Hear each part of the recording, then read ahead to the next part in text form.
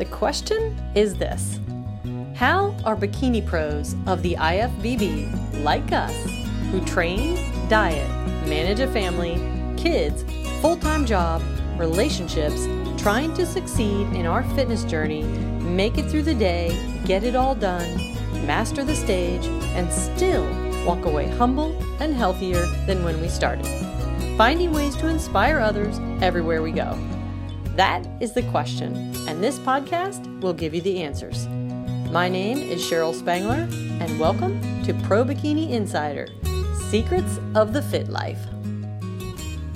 Good morning, IFBB, wannabe, and current pros and Olympians. Whoever is listening to this, man or woman, I am about to share a story that I hope my son doesn't listen to, but if he does, you know what? It's life. Shit happens. And it's what makes you who you are.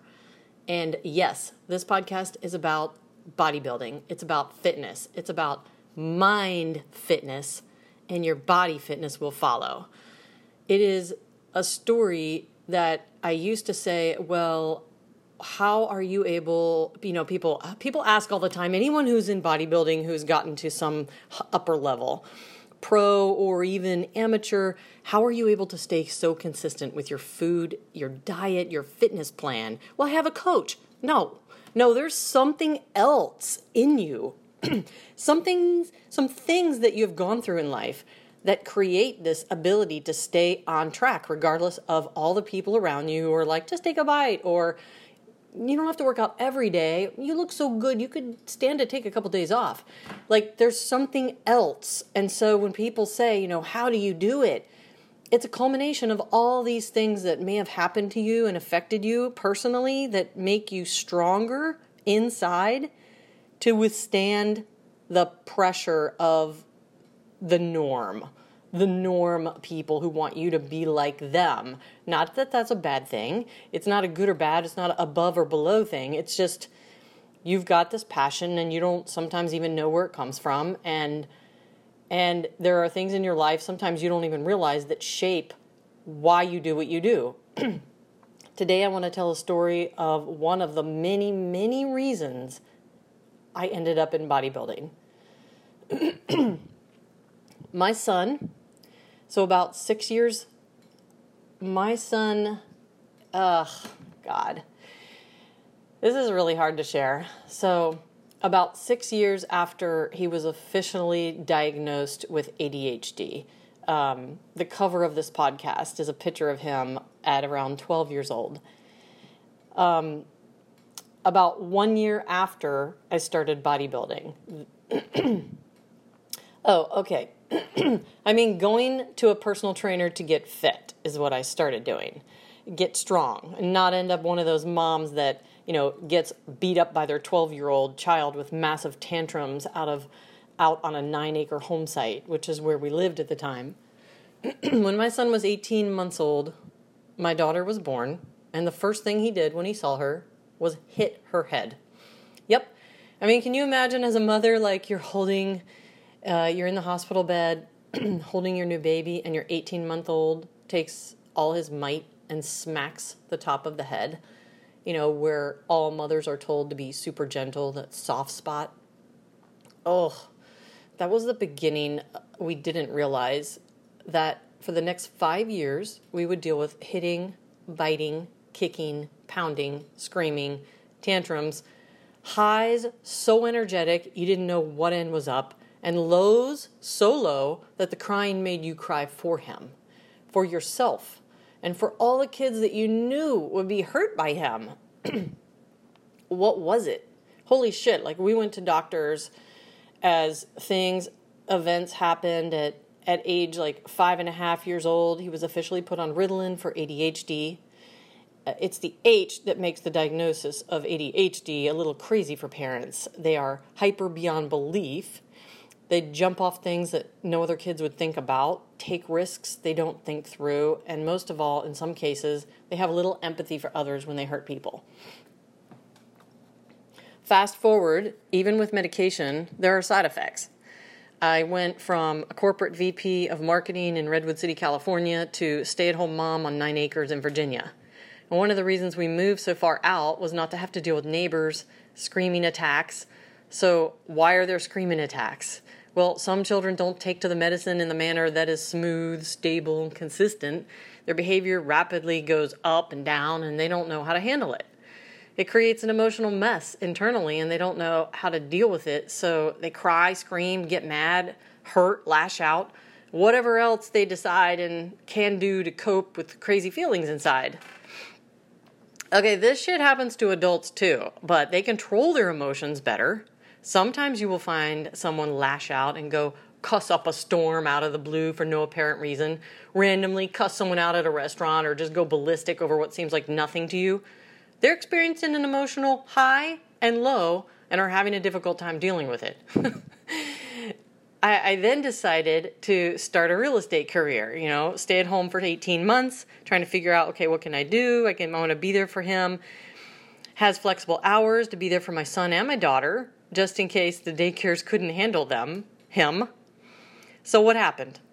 I was blessed with this because I learned, one, how to deal with my own emotional stress, having to deal with his. Two, how to calm a person who is out of control even though the situation seems really crazy and chaotic. I learned how to regulate my responses so not to totally just out of control people off, but instead get them to talk.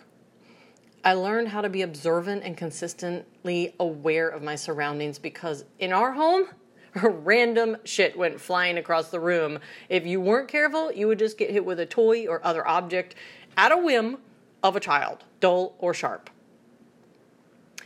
How to protect others when parents, teachers, friends, and other children don't have a clue. What is about to happen in the room they just walked into? Like parents who don't have children with any issues. Okay, every kid has an issue, but they are just, I see them, like I walk in a room and I observe, like they're totally not aware that their kid's about to get hit with something. They just, I don't know. I guess I'm just always 360 looking around.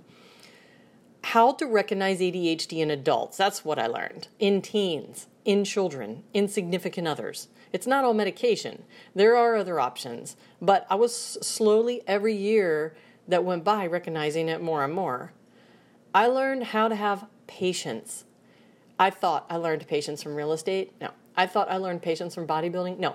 I learned patience from ADHD family members, which I transferred to bodybuilding.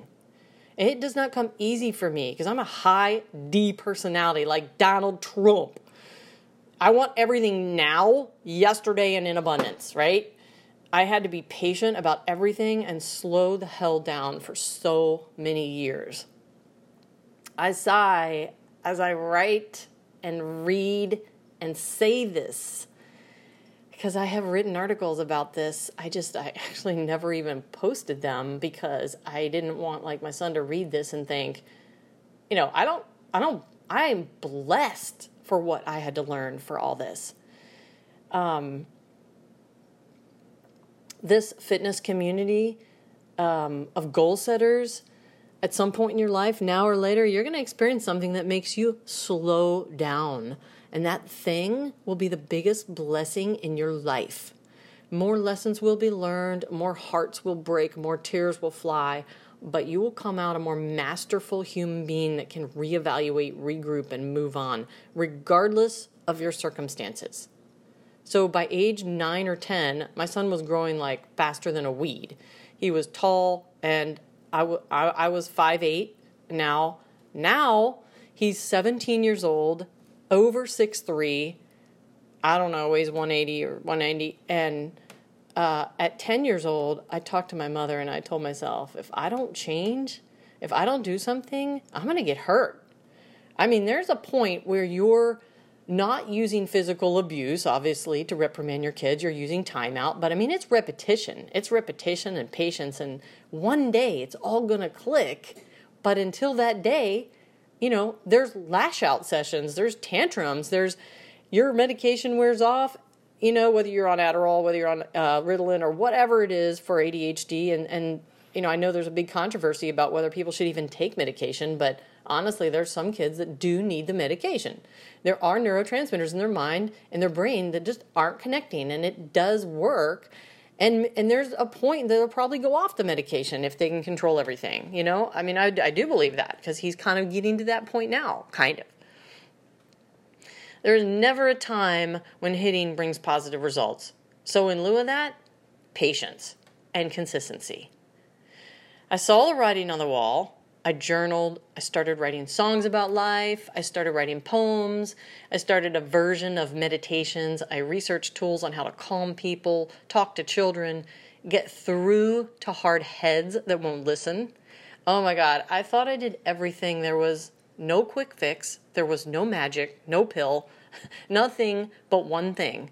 There was one thing, the one thing that would make a difference in this child's life from now until the end of time, and that one thing was consistency. I mean consistency day in and day out, like you've never thought you ever had in you. Because you slip up once, daily, don't repeat yourself, don't give consequences consistent with what you said, you will never make a difference in the long run. Well, you will make a difference, but not as much of an impact. There was no answer from a doctor. There was the decision and realization that every day from now until the end of my life, I will be consistent with this child. I will use time out. I will love him more than ever. I will be soft, not hard. Get him to realize that he can trust me, not hurt people, and talk to me. One day I thought, this little boy will turn to me and talk to me about his emotional pain he feels inside. That emotional pain, that's simply the ADHD that shows up in different ways for kids and people. So why did I get into bodybuilding? Hire a personal trainer and start lifting weights. It wasn't to have this amazing body. Who gives a shit? Like, that's a byproduct. It wasn't to lose weight. Stress was doing that for me. It was the day I found myself on the side of the road in my car, driving, and my son in the passenger seat, hitting me, getting ready to have one of the biggest tantrums I'd ever seen right here, right now, while I'm driving down the highway. I pulled over on the side of the busy highway. He got out, and I ran around the car, tackled him down to the ground, and held him there until he stopped all the crazy. I never want him to see this post, this verbal podcast, but if he does, oh freaking well. It happened, and today he's the most amazing grown-up man I could ever hope for. Gentle, sweet to women, loving, caring, and the biggest heart of all. That day on the highway when my son was 10, I knew I needed to build up some muscle, get my ass fit, and be able to hold him down if needed until the day my consistency paid off, until we got it right, until the medication was under control, until that little person could manage his emotions. Until that day, I would be prepared for whatever comes my way, physically and mentally, and protect him from himself. I started personal training 30 days later with a woman near my house. Loved the idea that my body could get so strong and I could feel so in control of my home life. So if you ever see my story about bodybuilding, that it was to get lean and fit, it is bullshit. It was to protect myself. So there's one thing you know for sure about me and fitness, and that is that I will show up consistently, and I will be there for whoever is there for me, and I will be there for myself. And that is who I am now. That's who I am morning to night. And I think that whatever has brought you to the bodybuilding industry, and however long you're in it and beyond, it wasn't just to look amazing. That's what you think, but there are other reasons, and those are the reasons that you don't need to share with people, and they don't need to understand your why. So hopefully this inspires people to get strong on the outside, to get strong on the inside.